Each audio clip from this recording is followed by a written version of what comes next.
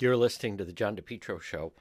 State Senator Jessica De La Cruz put out the following on the platform X, formerly known as Twitter. Today, my office filed an APRA request with the Rhode Island Department of Corrections. Find out how and why a Guatemalan national, an alleged child rapist, was released from ACI custody, disregarding a timely and lawful immigration detainer on the accused. She also put out, thankfully, Boston ICE apprehended the suspect, but how many of our most vulnerable were preyed on in the 10 months since the detainer was ignored? So access to public records, she has this up, State of Rhode Island, Office, Legal Counsel. I request the following documents, anything related to that, would like it within 10 days, Senate Minority Leader Jessica De La Cruz. Now, granted, she posted this, or was posted for her, regardless, but nonetheless, it became public 15 hours ago. Let's check in with some of the media coverage on it. Now, I'm unaware if they sent out any type of press release on it. I mean, I picked up on her social media account, but let's just log on. Channel 10, 21st Anniversary Station, nightclub fire. Rhode Island State Police made a history record drug and weapons bust. RIPT is going to hold meetings about route changes in Pawtucket.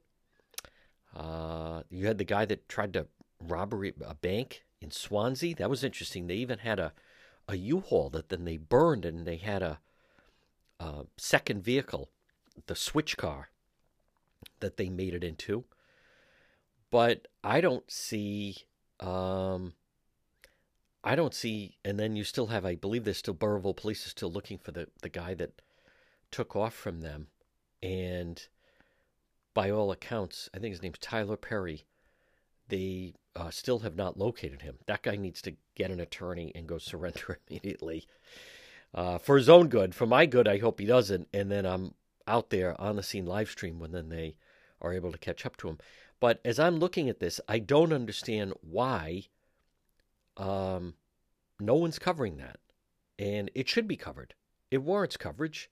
I'll say that. I mean, I've been sometimes critical of the Republican lack of their response. I'd like to think that because I'm highlighting their reaction on things that that's maybe putting a little pressure on them. We do know there have been some problems at the ACI.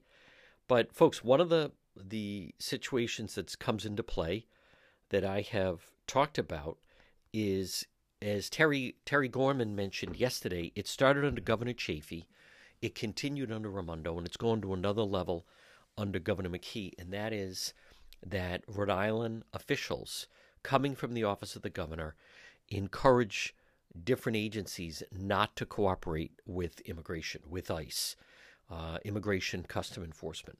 And so you say, how can they do that? They do it. Cicilline had different ways. Instead of just emailing various things, they would fax it over to them, and they would fax certain information days later. Can you imagine, like, who in this day and age still uses fax machines? But the point is, I want to commend State Senator Jessica De La Cruz. She should be getting coverage on this. She is doing the right thing. The Republican Party needs to embrace this. The Republican Party stance in the past, for lack of a better phrase, but it's been a little mamby-pamby, and I don't understand. They're fearful. I actually do. I know the theory why they don't, and I'm telling you that I believe it's a failed theory, and the theory is that they feel that they may lose the Hispanic vote if, in fact, they bring up the subject of illegal immigration. So they say, this has been the theory of the past few years, several years now. I fundamentally disagree with it, and I think it's failed. But they feel, well, we're not going to get votes in places like Providence, Pawtucket, Central Falls if you bring up the immigration issue. Here's the spoiler alert. You're not going to get votes there anyway, but you will get more votes outside of those areas. And I think they'd actually be surprised how many votes in those areas they get. This is my point with the Rhode Island Republican Party, of which the past few years, by the way, that's the first notion I've seen anyone take. I would hope that House Minority Leader Mike Chippendale might do this same thing, and follow up as far as the House, unless, I don't know, if they hand off and now it's just like a Senate thing. And I can understand that. I'm not criticizing that. I'm saying I don't know if he feels, well, I don't need to do it because she did it. But, folks, I want to be very clear. I'm not trying to blame everything, all the problems in the state. I'm not trying to blame everything on illegal immigration. I'm not saying that. That's not part of it. It doesn't come into a lot of the problems that exist. My issue is when there's various problems that arise, it shouldn't be left out of the conversation, because there are things that impacts, such as the amount of time that the emergency rooms at the hospital, the wait. Rhode Island is ranked 49th in the country. Median wait time of 4 hours if you go to an emergency room. I'm not saying the absolute cause is illegal immigration. I'm saying that when you're discussing that problem, it warrants a mention. The problems in the schools, the expense of the schools, the failure of many of the schools. I'm not blaming that all on illegal immigration. I'm arguing at least it warrants a mention when you're talking about it.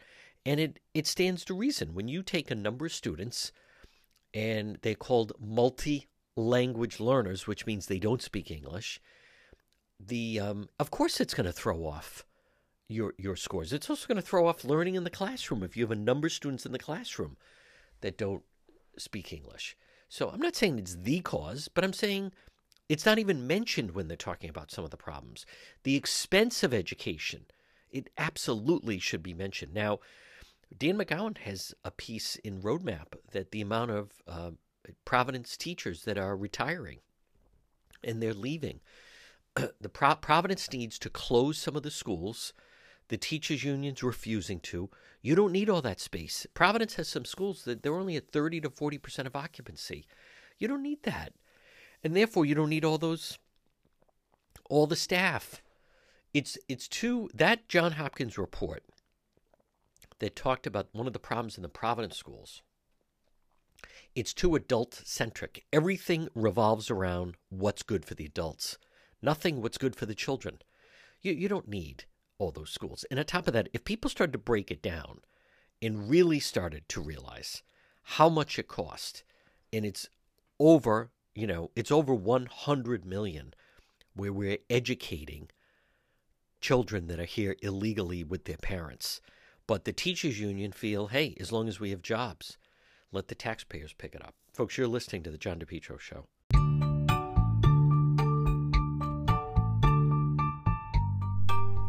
AJ, drywall, plaster, home improvement. Call them today for a free quote. You can also find them on Facebook, 401-323-9252. 323-9252. AJ, drywall, plasters, home improvement, frame to finish basements. What a difference it'll make in your basement. Acoustic ceilings. Look how beautiful your ceiling could be. New homes, additions. Also, commercial rehabs, painting, remodeling. Contact them today. It's a family-run business. AJ, drywall, plaster, home improvements.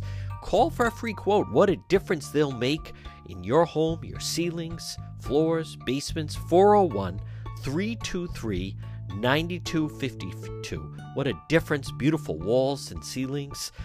401-323-9252. You can also find them on Facebook. It's AJ Drywall, Plaster, and Home Improvements for your home or business. Folks, you're listening to the John DePietro Show. Weekdays, we start at 11. We go until 2. It's AM 1380, 99.9 FM. You can always listen online at our website, DePietro.com. It's time for our segment, Politics This Week. Joining us, he is the managing editor, anchorrising.com. It is Justin Katz. And Justin, I want to start off our conversation. As we're learning more, it's actually kind of comical. The financing for the Tidewater Soccer Stadium, it defies logic, other than it has nothing to do with, as you and I have really talked about, but to me, it has nothing to do with the interest of soccer. I'll even say, okay, it's a different idea. It's a novel idea. You don't want to do a minor league baseball team. Maybe there's some interest, but $10,000 stadium. But the financing of how much the state is actually going to put into bonds in order to come up with the 27 million, and the costs continue to skyrocket. It is well, it got national attention with Bloomberg writing about it, and it's hard to fathom that this is actually this whole project, continues to move forward. Well, it is, and I think it's one of those things that everybody knows. Just everybody knows. It's not about soccer. It's not No. about even economic development. It's about the politics of it. It's about paying off the unions. It's about creating an opportunity for high yield, very safe bonds for insider investors and banks. That's what it's about, and it becomes comical because everybody knows when these things are announced. This is going to be more expensive than you think, and you're taking a lot of risk when you agree to these things. That things will get worse, and they have. Interest has gotten worse than people expected, and the problem with government is the people involved making the decisions have no skin in the game. What's the worst that happens to McKee? Right. He doesn't get reelected. Whatever. He keeps going on. He'll keep, if he plays his cards right, he'll get some slush from the unions for what they'll keep gathering. The union heads won't have any trouble at all taking the money. Everybody's bought in. The media will never catch on because they don't want to start going after the unions. And so that's what's really frustrating about it. You get these moments of opportunity for clarity. It's like when the sun pokes through the clouds at the end of the perfect storm, and the boat sinks anyway. That's kind of what it is. You get this impression of, wow, we're paying 4 times the cost of the money we're giving them. That doesn't make much sense. But then everybody goes about their lives because nobody wants to really dig into it. And it's why we ought to avoid these problems, particularly with property values as they are. I mean, we've locked up this area now for this project that's going to take a lot of taxpayer funds. And guess what? That's not going to be anywhere we can put, say, housing on that property. It's just the whole mentality of going after of these projects is completely wrong. And it'd be nice if our politicians had to start at least offering some explanation for their thinking. What was interesting about this, and a lot of people actually are busy and they don't pay attention to all the details, but this was supposed to be initially, it was going to revitalize the whole area. But you go back to that, it was July of 2022. McKee had the primary in September, and they had the Commerce Board meeting where, to me, they leveraged some people not to vote, and then he was the deciding vote. But as I have talked about, and you and I have talked about, that was the same day that Governor McKee received the endorsement from the AFL-CIO, and George Nee sat next to him at the Commerce Board meeting and voted for this project. Just that it was a conflict of interest. But my question to you is, do you think, could the Republican Party do more to shine a light and really go to town on this? Like, that's a blatant conflict of interest. This is not about a soccer stadium. It's giving, to me, organized labor and the unions that just gave them a huge, expensive project, $150 million to $200 million project. But could the Republican Party at least go after them on it? Well, I think they can and they should, although, the media could too, right? And I think the fact that the media is not means that Republicans might not get a lot of traction going after it. And what's really needed is for somebody to dig in, to trace all the money, to make it really clear and obvious and easy to understand for, as you mentioned, people are busy. Just make it easy to understand. So when they look at this eye-popping number, you're financing this at 4 times the cost of your principal. When people see that, they say, "Wait, that doesn't look right." There has to be an easy next step, and that is because X, Y, Z, and then that's how you build the story. The problem we have, and the Republicans are sort of the knife's edge of this, but it's a broader problem for all of Rhode Island, is we don't have the institutional incentive for somebody to spend that time, to take that risk of time and effort, digging in. It's not always easy to understand how these deals are working, who's connected to whom, who's actually profiting. That takes time to work out and explain and develop. And there's just not any, our media won't do it because they don't want to find the rot that they would if they dug into it. And there's nobody with the the concentrated interest to fund such a thing, and there are only so many people who can be volunteers. And I've seen a huge drop off in that sort of volunteerism in Rhode Island. I mean, 15 years ago, there were competing organizations, good government organizations. I mean, there were more than one, and they were all trying to outdo themselves with their good government activity. They're all gone, all of them, except I guess you could say the Rhode Island Center for Freedom and Prosperity, but they're kind of more into a podcast now. There's not a lot of material being generated in that regard, and that's a big problem. And so I think the Republicans could and should make a big deal out of this, but I just don't know how much effort they're able to pull into it, and how much it's really worth it for them if the media is just going to ignore them anyway. I just mentioned them simply because there's no business community seemingly that is pushing back. Now, Justin, Peter Alviti, member of the McKee administration, and a third person, they were at the State House last week. This was the oversight hearing. I think it took about 3 hours. I'm curious to hear some of your thoughts on how you think that went. Well, I think Dan McGowan took him to task over it, rightly so. Yes.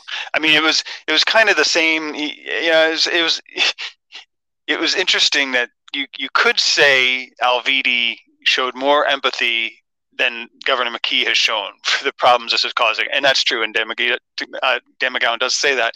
And then as McGowan goes on to say, but everything else is a problem. And the problem is we've got this situation where the top guy, the governor, is worse than the bad DOT director, right, who's just being evasive, who isn't really offering answers. And if this was horrible and I'm sorry, but hey, everything else we've done is perfectly good, and we're doing so well with all the other bridges. And that's a line that shouldn't work. But again, it's very much like the Tidewater issue. Nobody wants to dig into it. Nobody wants to go to that next step. I mean, even McGowan, didn't go there. I mean, we need to start asking: is there something structurally wrong here? I think that's part of the problem. You get these people like Alviti and even McKee out there in a hearing, and they're just answering questions for a while, and they're evasive, and they're this and they're that, and we blame them. And it's almost like our elections are just a way to choose our scapegoats, or the people who are going to have to go through that gauntlet. But we need to ask, is there something structurally wrong here? Does something have to be done with the structure of the way we do policy and our workforce and all of that? And is there some blame to fall on Rhode Island voters in the way we vote? I mean, this is not a new problem. Alviti has just inherited. I mean, at least maybe he's sincere that he's up late at night and wakes up in the morning all stressed out, and kind of I hope he is. And that's fine. That's a kind of a baseline minimum. But we really have to start digging in and saying, what are the real problems? And so a legislative hearing, what the people asking the questions are part of the problem.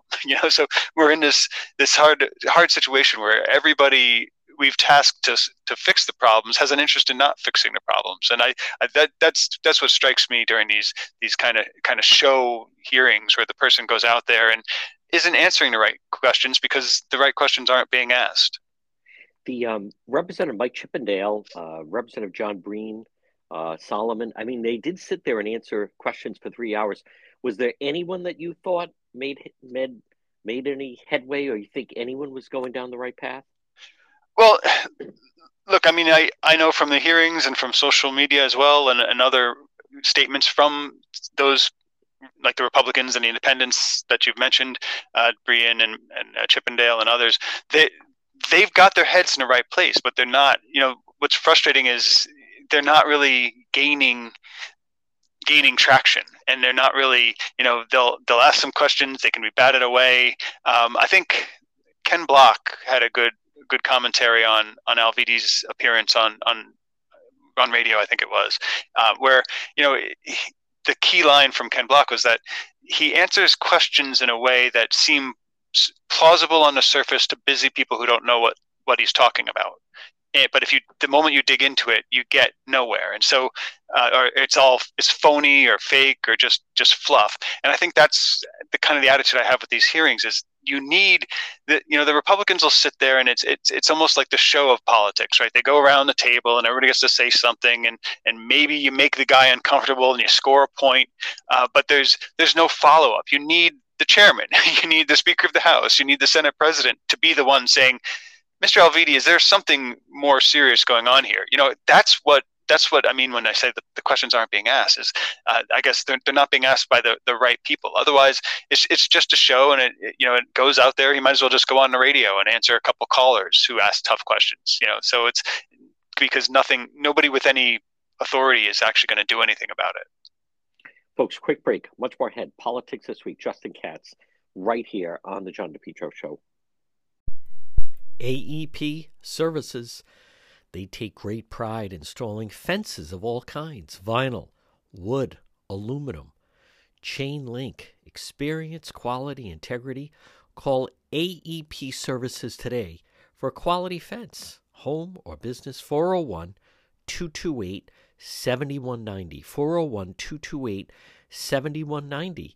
Residential fence, commercial fence, steel, wood guard, rail. They have it all. Beautiful aluminum product, decorative. Landscape, it adds a lot to it for your stunning property. Call the experts today. AEP Services, 401-228-7190. Residential or commercial, why not enjoy your backyard, a little privacy, or maybe keep a pet or young children inside? Remember, they also have fences. They're resilient, water resistant. Call today, 401-228-7190. Free quote. AEP Services, the fence experts, 401-228-7190. Our segment is Politics This Week. With us is Justin Katz, managing editor, anchorrising.com. Justin, I want to stay on Ken Block. For those that are, I think a lot of people are familiar with him. He's run for governor. He ran in 2010 on the moderate party, unsuccessful. 2014, he lost to the primary in Alan Funk. He's very knowledgeable, been very outspoken about some of the things that were going on in Warwick. He has a new book out regarding he was, in fact, involved. He knows a lot about how to find fraud, computer analysis. What is your, I think it's an interesting dynamic that he has ventured in to this area regarding the bridge. And granted, he's using his platform of social media, but I'm curious to hear your thoughts. Ken is very well researched. He's been around. He's not an elected official, but I am curious to hear more of your thoughts on Ken Block trying to get involved with this whole bridge fiasco. Well, Ken's an interesting character, and I admire a lot of what he does, and his head's in the right place. I mean, he is analytical. Will follow logic. I think he and I probably disagree on a lot of basic social and political foundations, but so he does get upset when people are lying and cheating, and that's all a good thing. But I think what's interesting is he did put a lot of effort into, as you indicated, he started a party. He ran for governor. He even compromised and ran as a Republican, right? I mean, and that's something that a lot of people who are kind of in their gut Democrats just wouldn't do because they bought into the partisan lines. I mean, he tried to push some of those good government groups I mentioned earlier, and so he's been involved. But what's frustrating is, as you say, he's working on social media. He's a guy with a lot of talent and a lot of money for himself, and he can only do so much, right? What we need is a whole bunch of people with kind of, it shouldn't be so rare that somebody with some level of analytical skills like Ken is digging into this and commenting on it. There ought to be columns, right? Once upon a time, he would have been writing a monthly or weekly column for the Providence Journal, which everybody in the state would have read, right? Or everybody who's involved in politics would have read, and that doesn't exist anymore. And I think that's what's part of the frustration and the problem we face is there just isn't. It's not even that we don't have enough Ken Blocks; it's that we don't have enough support when we do have a Ken Block, and I think that's part of it. But I think the way he digs in and actually looks at the truth of the matter, saying, well, Alviti said there was paint on this from when they painted the other bridge, but that's impossible. There's so many rafters or girders between them, etc. Just those sorts of clear-eyed explanations. It's good that there's a Twitter out there, but it's such a siloed medium that ought to be more broadly known. But there's just not the media or information infrastructure in the state to do that anymore. They're really not. You're right. And if anything, in some ways he uses social media the way people used to read the Providence Journal. People send me stuff he posts on Facebook. I wish there was more of the business community kind of galvanizing behind him, because he's really could almost serve as the voice of the Providence Chamber of Commerce if we actually had one instead of someone that's kind of in cahoots with them. I'll just finally say this about these oversight hearings, Justin. To me, this was about they wanted to send Alviti up there to basically get beat up for 3 hours and just keep saying he's sorry. And I have said, I think it's irrelevant whether or not he's sorry. Like, that should have no bearing. I don't care if he's crying or snarky about it. The situation is a situation. But if McKee was serious about being a leader, he should have walked in there and sat next to him and taken the bows and arrows for 3 hours. But other than that, they didn't offer. They just kept saying, we don't have that. The engineers have that. We don't have that. And it was like, you just have to kind of get pummeled for 3 hours. Now, Justin, I also want to get your thought. This was a story that I believe, and folks, again, our segment is politics this week. In Rhode Island, the Republican Party just won't embrace this issue. I have no idea why. Nothing against it. I said to Gary Leonard, try to make immigration an issue in the CD1 race, wouldn't do it. The Republican Party, Susie Yankee, they never will touch it. But Fox did a story how an illegal from Guatemala who was a felony child molester was arrested. ICE was aware of him, contacted the ACI, put a holder on him, and said, do not let that person go. And then, the ACI, under the McKee administration, let him go, but then ICE was able to grab him. Now they have him in their custody. People suddenly started sparking up because it became suddenly a national story, and Fox picked up on it. And by the way, ICE put out a press release. They were so upset about it. But I want to get your thoughts on, what is it that our local media, you can't find any stories on this, whether it's 10, 12, the Journal, and basically there's no talk about it at the Rhode Island State House. Well, I think they're all scared. I mean, it cuts right to the heart of their sore points where they've been whipped and sometimes self-flagellated on this kind of progressive ideology. It's really become like a mental illness, and you could almost picture the people at the ACI like, don't call ICE. We don't do that around here, because they're all MAGA Republican type people. I mean, I'm just imagining it, but that's the culture that I think permeates a lot of our institutions here, and that also permeates the news media. They don't want to find that there's a problem with an open border for 3 years. They just don't want to find it.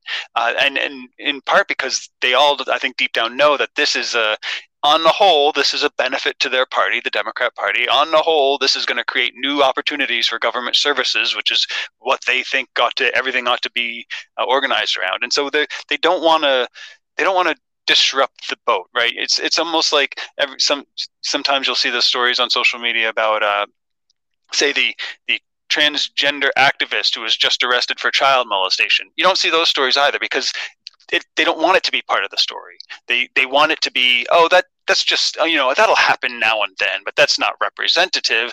That's just, a fluke. So don't give that any air. And I think that's what we see here. But it's not a fluke. I mean, we also had the story of the 3 women and the guy and the dead baby, and they tried to skip the state before the funeral. I mean, that's 2 stories in a week.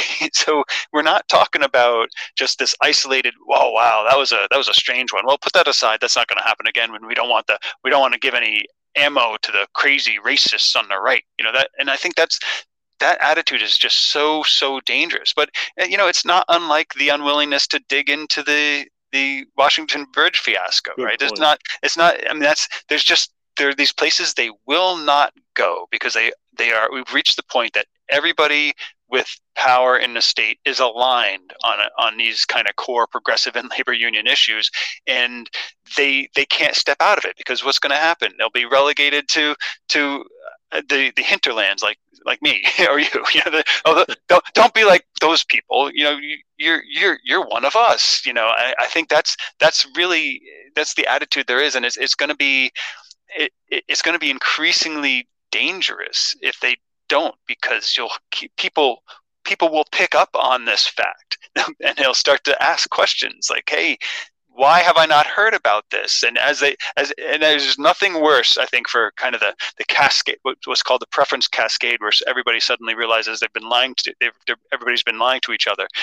Where when you start digging into it and you go, oh wow, that was strange that they let that guy go. And then you do a little bit of searching and you come across the story of the baby killing family, and then, oh wait, that's weird, and then there's going to be another one, and then another, and then you starts to unravel. And I think that's where in some ways it's hopeful, because people's minds can change if they discover that thread. But on the other hand, it'd be a lot better and a lot more stable for our entire community if we would just honestly address these problems and the positives and negatives. Hey, if we conclude we still want Providence to be a sanctuary city, then that's up to the voters there, but they should have full information as they're making the decisions.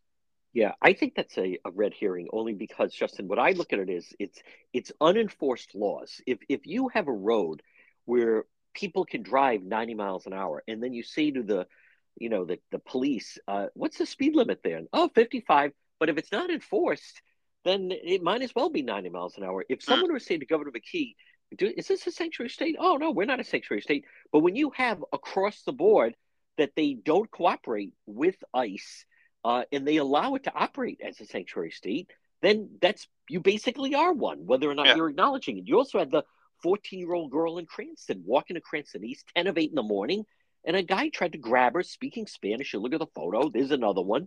I mean, it's rampant, but it's the unenforced law, which to me is the equivalent of almost like, not having one, even though if then put to the test, there's no difference. I want to leave it at this for the break. If someone is arrested and they happen to be illegal, there's no difference the way they're treated. Like, they'll all say, oh, Providence might be, but there's no difference the way they're treated in Providence or Central Falls or Pawtucket or Warwick or Warren or Tiverton. It's all the same across the board. So they are actually running one, but they will just, if a microphone's put in front of them, they would say, oh, no, we don't do that. Folks, quick break. Much more ahead. Politics This Week, Justin Katz. Right here on the John DePietro Show.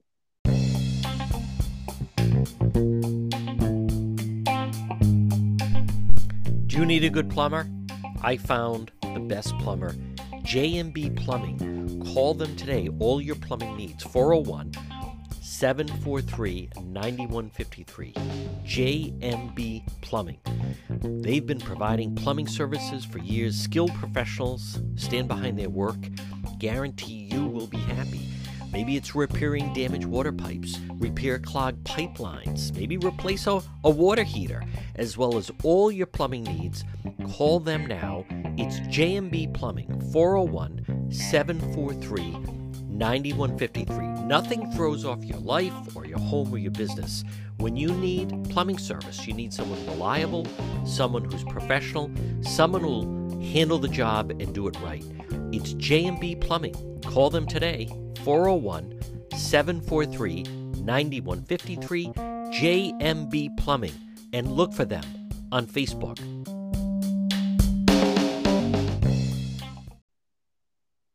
Our segment is Politics This Week. With us, Justin Katz, managing editor at anchorrising.com. Justin, Channel 6, they've had their struggles. I see some of the people out there. They've really had heavy turnover in the past couple of years, especially the last year. I don't even see a lot of their reporters out there. Sometimes I do, but most of the time it's just a photog. But suddenly on Friday, they're kind of ignored by local media. And suddenly on Friday, they're getting a lot of attention.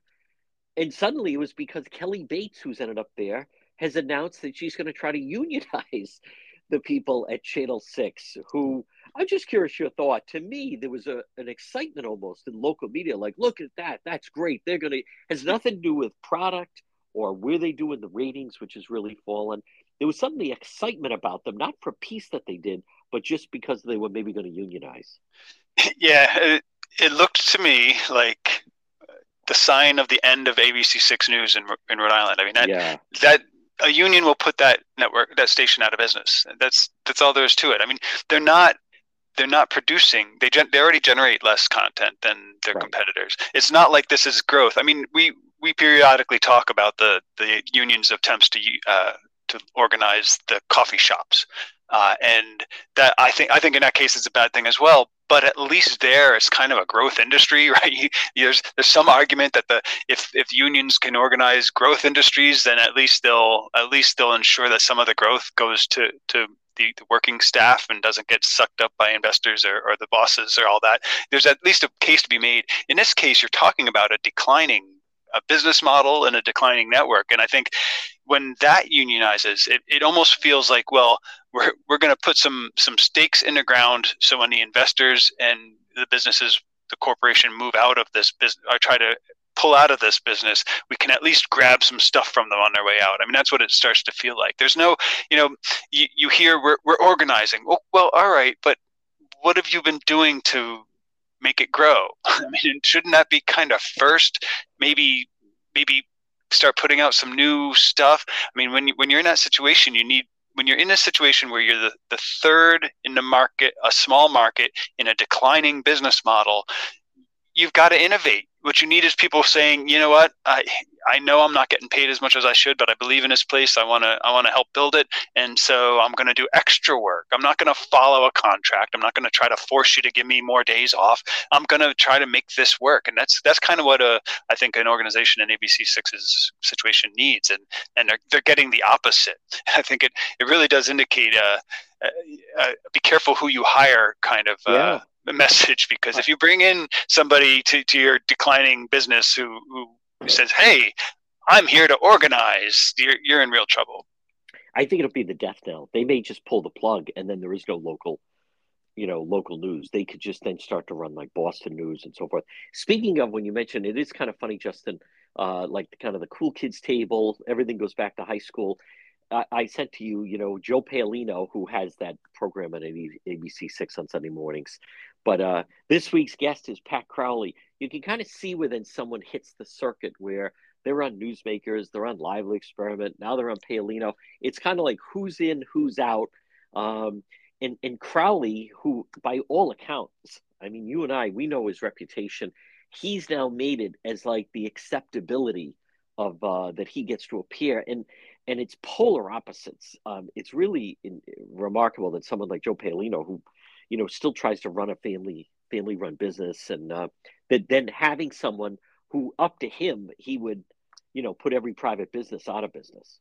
Oh, sure. And I mean, I'm speculating a little bit here, but I have a feeling if you dug through Pat Crowley's past products, things he's written or said, I'm sure you'll find some things where he painted Joe Paolino as a right-wing lunatic and the danger to the working people of Rhode Island.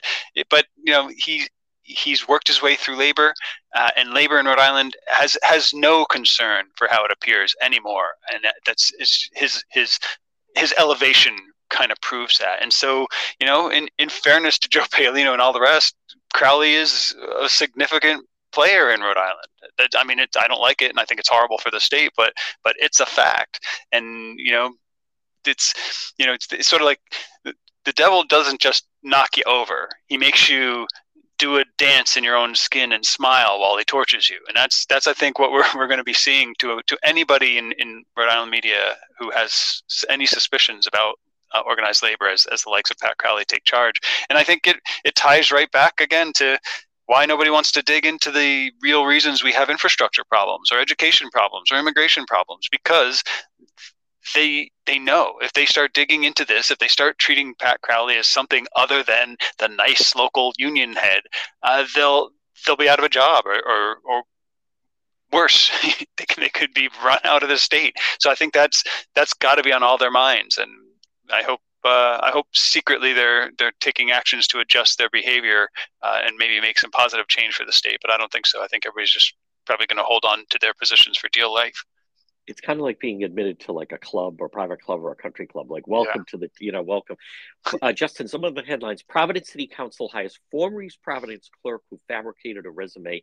Of all the people that would maybe love a job like this, it defies reason. I am glad the Boston Globe reported on it. This woman fabricated a resume, was fired from East Providence, and then suddenly, boom, here she is, that she's going to be hired by the Providence City Council. Yeah, it does make you wonder who she knows, right? I mean, why would they even take the risk of hiring somebody who's gotten attention for that sort of thing? I will say having not really dug into the story, and I don't think anybody has necessarily gotten all the details, but I will say I've been in some situations in government and other private sector organizations where you look at somebody who's been hired and ask why, and the answer is honest and genuine of you should have seen the other options. And so there's always that possibility that there's just nobody else to do it. But then again, that's the kind of thing we ought to know, right? It shouldn't just be quietly hire somebody who's obviously got potential to be controversial. I mean, if that's the case, we need to start knowing, why are you hiring people like this? Is it because there is nobody else out there? And I think that's perhaps a story we haven't heard yet. Anyone that wonders if the teachers union's power has been diminished, students and parents packed a school board meeting trying to save their high school. Police were called to the meeting. Justin, no one focuses on the fact that the school is under capacity, totally underperforming. They're just going to send the kids, instead of getting on the bus and going left, they're going to get on the bus and go right. Instead, the story becomes police were called, these parents are rallying. You and I both know it's the same playbook. This is all the union, because they're afraid that means the teachers, many of the staff that work at the school would lose their job. That's really the motivating factor here. It is. Well, I think to your first point, one of the great lines I saw was one of the teachers saying, "Many of my students call this a second home." Okay, well, you're saying that, but where are they? So you're right. It's the union line, and I think it's almost more, I think, than just having the teachers in that school lose their jobs and having the union lose that little bit of leverage. I think it's more than that. I think it comes down to accountability. They do not want there to be any, and having fought for school choice for quite a bit in the last decade, that's what the school choice movement's all about, is accountability. You can lose your school if you're not competitive, because we can't keep kids in a failing school. So we'll try to take it over. If you can't get your act together, then we're going to have to close you. That's what it comes down to. The school was failing, and you got to close it. At some point, you've got to be able to just pull the plug and say, look, you're not performing. This isn't working. We got to find something else. Every year, there are kids entering and exiting this school system. We can't tie them up while you pretend you're going to try to get your act together in the future. And I think that's what it comes down to. They don't want there to be any accountability. They want it to just be a jobs program, just money flowing through. If we fail, it means you didn't give us enough money. So I failed, give me more money. I think that's the attitude they want to cultivate. And I think that's what this is. And you don't get those questions. And we come right back to everybody involved being in on the game. And so you don't get that sort of questioning from the news media, like, well, wait a second, what do you think should be the consequences? And every now and then people will talk about Massachusetts' wonderful schools. I think they're on a decline, but they're still, number one or so in the country by many measures. Part of their reform from the 90s was real strict accountability. If you're failing, we're going to do standardized testing. It's not just the standardized testing just so we can all gawk at you and say you're failing. It's if you're failing, the state will take you over, or somebody else will take it over. Kids get to start choosing and leaving your school, and you lose money, and that's going to be a problem for you. So you have to succeed. That's part of what makes a system work, and it's completely lacking in government. And what we're getting in Rhode Island now, as the labor unions completely take over the state, is exactly that. Well, you can't close a school. I don't care if there's one child getting an F in every subject in that school. You got to keep every single teacher employed. There can be no accountability whatsoever. And I think that's the real underlying message there. Folks, again, our segment Politics this week. He is Justin Katz, managing editor at anchorrising.com. Justin, excellent job as always. And we'll talk to you again. Thank you, John. I'll talk to you soon.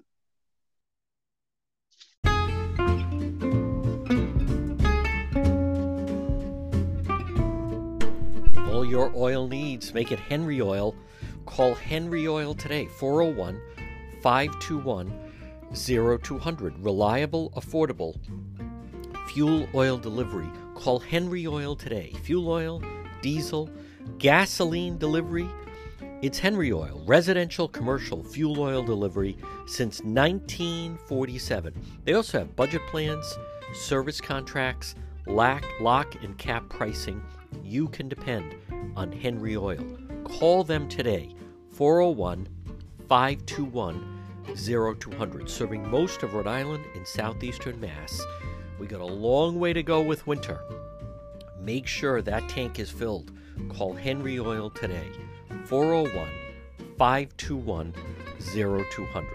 Henry Oil, a local family-run business since 1947 that you can depend on. For all your oil needs, call Henry Oil today, 401-521-0200. You're listening to the John DePietro Show, Brockton High School, Brockton, Massachusetts. How bad is it? The school committee, they want to call in the National Guard. They had a press briefing. School seems completely out of control. I did a TikTok. You can follow our account on TikTok, John DePietro Show, or The John DePietro Show. Let's hear, this is the TikTok on Brockton High School. Controversy, Brockton, Massachusetts. That's Brockton High School. How bad is the violence? Members of the school committee, they want the National Guard brought into Brockton to try to quell the violence. Teachers are afraid. Constant fights, open drug use. Some of the classrooms are used for sex. One teacher had his arm broken trying to break up a fight. Now, that's the Brockton police. How bad is the situation? Should they call in the National Guard? That's how bad the violence is. They also complain that people just go in and out of the school. There's no accountability. It certainly sounds like there's no learning going on either. But this is very dramatic that the school committee wants the Governor Healy, governor of Massachusetts, there's Brockton, south of Boston, to call out the National Guard. Now, some parents complain that one of the problems is most of the teachers are white, 60% of the students are students of color, 20% Hispanic. Can you imagine how bad it is? The National Guard. Some parents don't even want police in the schools. In Brockton, Mass., they want the National Guard. What do you think? How would you feel if this was your school? What about if your children were attending this school? How severe would it be they have to call out the National Guard? Very serious situation at Brockton High School. Now listen, a lot of schools may have some various disciplinary problems. This is another level when you have a situation where essentially the school committee, it's that bad. The teachers don't want to go in. The subs don't want to. Who wants to be there? It's not safe. And when you hear about some of the stories of what's going on, and that is, in fact, so the Brockton School Committee requests the National Guard to try to quell the violence. But the more that you learn about it, that was a track coach. He was trying to break up a fight, and he got his arm broken. So he just said, I'm not going to coach anymore. It's not worth it. But several of the teachers, they have 3,500 students, and they just talk about how they fear for their safety. They're shoved, incredible disrespect. These children don't have respect for the teachers because the parents don't have respect for the teachers. Now, some of the parents have said, well, what do you see on the news is a bunch of white teachers crying, and then they show students that are black and brown. I mean, this is completely a total breakdown, pathetic, but it's getting more and more. There are more adults. They don't have respect for anyone. They don't have respect for, in fact, they don't have respect for, certainly not police, but they don't have respect for anyone, in essence, in authority. And then it kind of, falls down. The guard members, they say, could act as substitute teachers and hall monitors. So now they didn't take any questions during this press conference. Now the mayor said, well, that'd be up to Governor Healy, but the teachers are growing violence, misbehavior. Cliff Canavan's arm was broken, tried to break up a fight. He grew up in Brockton, graduated from Brockton High School, been a teacher for more than 2 decades, hasn't taught anywhere else. He wonders how much more he can take. So it was December 2022. His arm was broken, tried to break up a fight after school. He said it's only a matter of time that same day before someone gets, seriously hurt or, God forbid, killed. So the conditions seemingly get worse. What also happens is fistfights that draw crowds, onlookers, open drug use, verbal harassment of faculty, and the kids go running down the hallway, and they all stand around and film these fights. 60% of the students are black, 20% are Hispanic. So some parents say, well, there's only one narrative being heard. So there's a lack of black educators. And most of the teachers are white. only 20% identify as African American. And so one of the parents said, well, the teachers are doing their best, but all you hear about and we see one narrative. You see white female teachers crying, black and brown children fighting. Insanity. At a school board meeting, Sherry Mazzoli, administrative assistant, recounted being swept up by a crowd of students rushing down a hallway to watch and record a fight. She was pushed into a locker wall, was stepped on before her boss was able to pull her into her classroom. Unfortunately, staff now feels it's only a matter of time before someone dies on the hallway. And then you should see the guy's, his arm was broken. And I think he was the female track coach. His arm was broken trying to break up a fight between two girls on the track team, or I'm not exactly sure who was involved with the altercation. Now so he was trying to stop a girl from attacking a member of his track team, which he was the coach. 2 bones fractured in his forearm were shattered. He'll never regain full function of his arm. He decided to stop coaching. Now, they also cause problems at a lot of the surrounding businesses and communities, because then when school gets out, it is, I know there's like a fast food place around there. I mean, it is just total mayhem and bedlam. But Brockton's not that far, obviously, from where it is, southeastern Mass. Kind of have Taunton, Raynham, but what's intriguing is the element of, they're not talking about police. They're saying the National Guard. That is a complete breakdown. Now, what also should be pointed out, that you don't hear anyone mention, but a big problem here, that a number of people that, as this story is being discussed, something that has to be part of the discussion, meaning you can't talk about this without also mentioning the fact that one of the problems that comes into play is, in fact, that it's the part that it changed in 2012. Hear me out. Where in 2012, expulsion is now the last possible means of kicking someone, and it takes a lot to get someone, or a student, I should say, to that level. So that can't be ignored. A huge part of the problem is that the kids can't get thrown out. They cannot get expelled from school. Another problem you've heard, I've spoken with some school resource officers. They say the worst behave are the 14 and 15-year-olds because they don't want to be there anyway. But it was the 2012 state law, disciplinary measures, makes exclusion from school a last resort. So they say the state has tied our hands in terms of disciplining students. If the kids know you can't toss them out, it's going to be a rough time. Folks, you're listening to The John DePietro Show. Follow On the Scene live stream. That's our Facebook live stream page. You can go to the website, DePietro.com. There's a link there. Or on Facebook, just find The John DePietro Show. That's where we do the On the Scene live stream. Follow all the action. Make sure you follow our Facebook page. You're listening to The John DePietro Show. Attorney General Peter Neronha. I find him to be very accessible. And Channel 12 has a nice segment. They call it Community Focus. It's short. It's during the 4 o'clock news.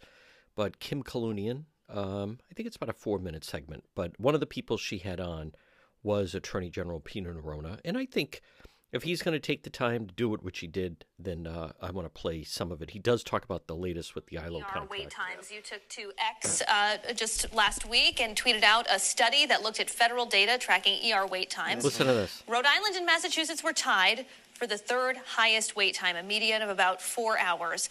What does this tell you, and how do you fix the problem? Yeah, what it tells me is that we have a healthcare crisis here. There are certain canaries in the coal mine, if you will, signals of that. I think those ER wait times are one of them. The inability to find a doctor, a primary care physician. If you don't have one right now and you're trying to find one, very, very difficult.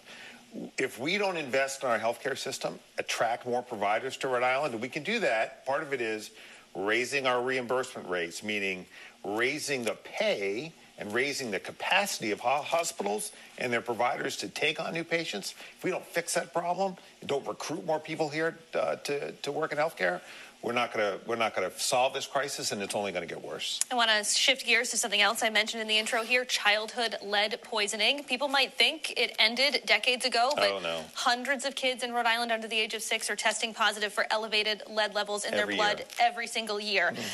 Talk to me about this bill that the General Assembly approved last year, this certification or a lead certification registry for rental properties. This was something your office championed. Where does that stand? Yeah, it's not where it should be. So we have brought a lot of actions against landlords who haven't cleaned up lead paint, but we could do those cases 100 a year and we wouldn't solve the problem. We can solve lead poisoning in children. We can eliminate it the way Maryland do if we have this registry. What that registry requires is that anyone who's got a rental property has to get a certification that it's lead-free. It's not difficult to do, and frankly, it's not difficult or expensive to clean up lead on your property. What that does, it allows every parent the comfort of knowing when they sign the lease that they don't have to worry about lead poisoning. The General Assembly passed it last year. The problem is it has not been funded. So we still don't have that registry. And in the governor's budget this year, it is funded, but only in part. So only pre-1978 properties, which doesn't get to all of the problems that we face in rental properties, and it won't come online until next year. That means more and more kids this year and part of next year will continue to get lead poisoned. To me, that's not acceptable. We can do it now. We need the entire registry the way it was passed and envisioned by the General Assembly and signed by this governor last year. Without that, we can't solve lead poisoning in children. And frankly, Rhode Island should really, we can and should do a much better job in that So area. I imagine you're asking the General Assembly for more money in the Speaker's budget. Yeah, it's not a lot of money. We're talking about short dollars. I mean, $100,000, $200,000. We're not talking about a lot of money in the scheme of things, but think of the lives that we can change and the lives that we can save by doing it. All eyes have, of course, been on the Washington Bridge, but your office is still busy prosecuting a criminal case that's connected to another massive RIDOT project. We're talking about the 610 connector. Allegations here are that a Massachusetts-based construction firm illegally, used thousands of tons of contaminated soil as fill at that site. There was just a recent development in the case. Bring us up to speed. Yeah, so remember, what we allege in that case is that fill that does not meet our soil standards was brought from Massachusetts and dumped out there and used in the project. And then other fill was moved from the new train station also that shouldn't have been there. What the defendants tried to do was try to get our case dismissed. We won that motion, so our case is going to move forward as we always believed it should. And we're confident when we get this case in front of a jury, the right result will come out for Rhode Islanders. Any timeline for when that may be resolved, and what does the right result look like in your opinion? The right result looks like liability for the corporation, liability for the defendant we charged. I wish I could control timing. The court system in Rhode Island has so many cases, tends to move very slowly, but we're determined to get justice in that case. I have another timing question for you, but this one might be easier for you to answer. The last time you were here, I asked you for an update on some of the cases that you're still actively investigating, including the ILO investigation, and you said, quote, "We're hoping to land that plane by the end of the first quarter of this year." End of the first quarter is rapidly approaching. Are we going to see the results of this investigation in the coming weeks? I think so. We have a couple of more interviews to do, frankly, to wrap it up. Some of that timing is controlled by the people we want to interview. Will they agree to an interview, and how long their counsel takes to kind of get them with us in the state police? But I anticipate this being done. Again, I'm hoping for the end of the first quarter. All right, Rhode Island Attorney General Peter Norona, that's all the time that we have today. Thanks for being here at 4. Thanks, Kim. Always good to be with you. All right, that's Channel 12, Kim Clooney. And, it's interesting about that. They're still trying to get interviews with people, and their counsel make them available, and the state police. And, again, this is the investigation into Governor McKee. This was the contract that immediately was put into motion 3 years ago, March, April of 2021, and it became an investigation, I believe, that fall, September of 21. So do you see how long these things take? I don't understand, frankly, that there are still some people that will not sit down for interviews or their counsel won't allow them. I'm not sure what to make of that. Everyone that was or is involved with this, they're either still working with Governor McKee, they were working with Governor McKee. It's not like they're somewhere on the lam. They're all basically in the general area. I think it's a bad look for the McKee administration that they're still having trouble trying to, sit down with. I don't know what to make of that. I'll take the AG at his word, but that it's going on this long, and I'll come back to it. Governor McKee. I mean, if there was nothing to it, you would think he would have just said, I want everybody going forward to cooperate, and then we'll just kind of put this to bed. That clearly has not happened. You're listening to The John DePetro Show. You're listening to The John DePetro Show. I like this article. Gen Z are treating employers like bad dates. Listen to this. 93% ghost interviews. 87% have not even shown up for their first day of work. Ghosting isn't just for dating anymore. Now Gen Z are treating their would-be employers like bad dates, not showing up for job interviews or their first day on the job without as much as a phone call. Employment website Indeed surveyed 1,500 businesses, 1,500 working people in the UK, found job ghosting is rife. 75% of workers say they've ignored a prospective employer in the past year. But the youngest generation of workers are by far the worst offenders. 93% of Gen Zers told the global recruitment platform that they flaked out of an interview. Worse still, a staggering 87% managed to charm their way through interviews, secure the job, sign the contract, only to leave the new boss stranded on the very first day. The reason for doing so, according to the survey, makes them feel in charge of their career. But it's having the opposite effect on businesses left high and dry. More than half of businesses surveyed have said that ghosting has made hiring more difficult. Businesses and millennials are at it too. Although Gen Z are the biggest culprits, baby boomers, Gen X, and millennials aren't off the hook. Indeed's data found everyone is guilty of ghosting occasionally. Almost half of those surveyed said they plan on pulling a disappearing act again, with a third deeming it's acceptable to do so before an interview. However, unlike Gen Z, who feels emboldened by blanking bosses, older workers say they instantly regret it. Millennials, for example, are most likely to feel anxious about ghosting, worried that ghosting will negatively impact future opportunities. What's more, while more than half of Gen Zers are repeat offenders, the research found that a candidate's likelihood to ghost again decreases with age. Even businesses are joining in. 1 in 5 workers complain a prospective employer has failed to show up for a phone interview, while 23% have been provided with a verbal offer only to be left hanging. It's why workers today think that ghosting is fair game. More than half agree that since employers ghost job seekers, it's okay to do back. And perhaps surprisingly, over a third of companies agree this sentiment is reasonable. It's come a long way. I hear from small businesses, employers all the time that people don't show up for interviews. People accept the job, then don't show up. They just change their mind. I mean, the whole thing is just, it's not easy doing business in 2024. Folks, you're listening to The John DePetro Show. You're listening to The John DePetro Show. I have to admit, I am intrigued by anyone in this day and age that still tries a bank robbery, simply because the amount of security measures that are in place, it's very, very difficult. So one in custody attempted robbery outside of a Swansea bank. I believe Channel 12. Listen to this.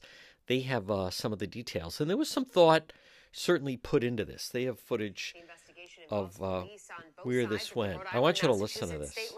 12 News reporter Alex Torres Perez joins us now live from Swansea, where all this started this afternoon. Alex? Mike and Shannon, in the last half hour, I was actually able to speak to one of the witnesses of this attempted robbery. She did not want to go on camera, but she told me she saw something and then wanted to help out the man who was the suspects were trying to rob. Now, thankfully, they were all able to make it out okay. And though the crime scenes have since cleared, this investigation is far from over. A manhunt underway after Swansea police say two men tried to rob a person trying to use the drop box at Bay Coast Bank off Swansea Mall Drive. That driver resisting. One of their passenger car windows even smashed out. It's still unclear if the suspects were able to take anything, but police say they used a U-Haul for their getaway vehicle. It didn't go far, though, after it was found a half-mile away on Reed Street, unrecognizable after it was burned. Investigators even finding the van's doors on the roadside. State police canines were brought in as they try to figure out what caused the flames. The suspects were able to escape the fiery van after police say they took a gray Jeep, which was later found across state lines on 195 in Rhode Island. However, only one person was inside. A viewer video showing officers with their guns drawn approaching the Jeep. The police department's public relations company confirming it was the suspect. 12 News was there as officers took him into custody. His charges are still unclear. Swansea police and state investigators are now looking through the details of each scene, trying to get answers and trying to figure out where that second suspect may be. And we have not received any other updates on this investigation since that initial information update that we received this afternoon. We'll, of course, keep you updated as we learn more details both on air and online at WPRI.com.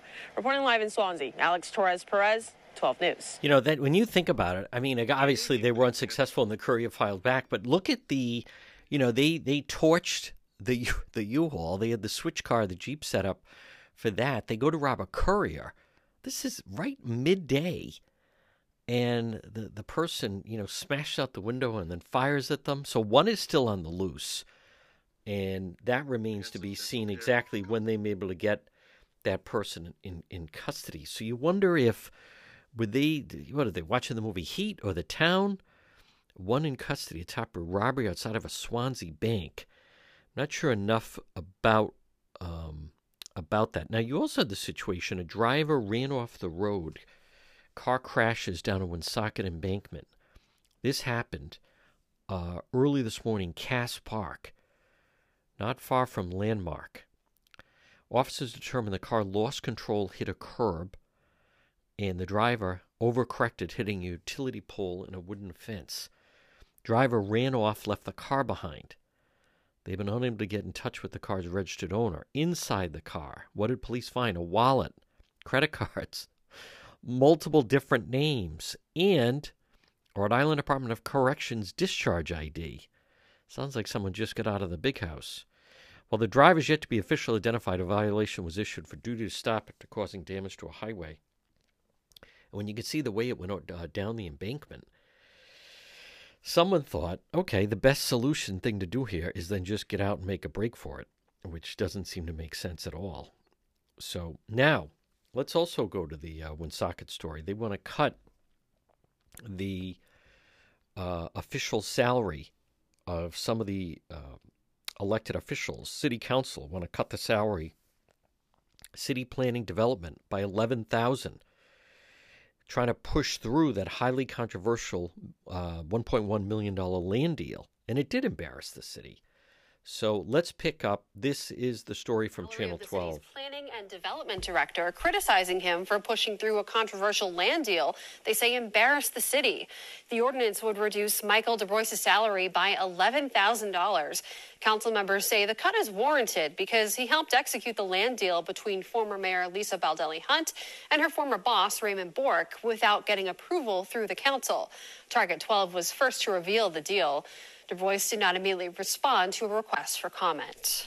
You know, that Channel 12 piece, that really seemingly spelled the end for the mayor, right? I mean, after that came out, they then did a series of stories, especially saying she really didn't know the developer, when that certainly was not the case and not true.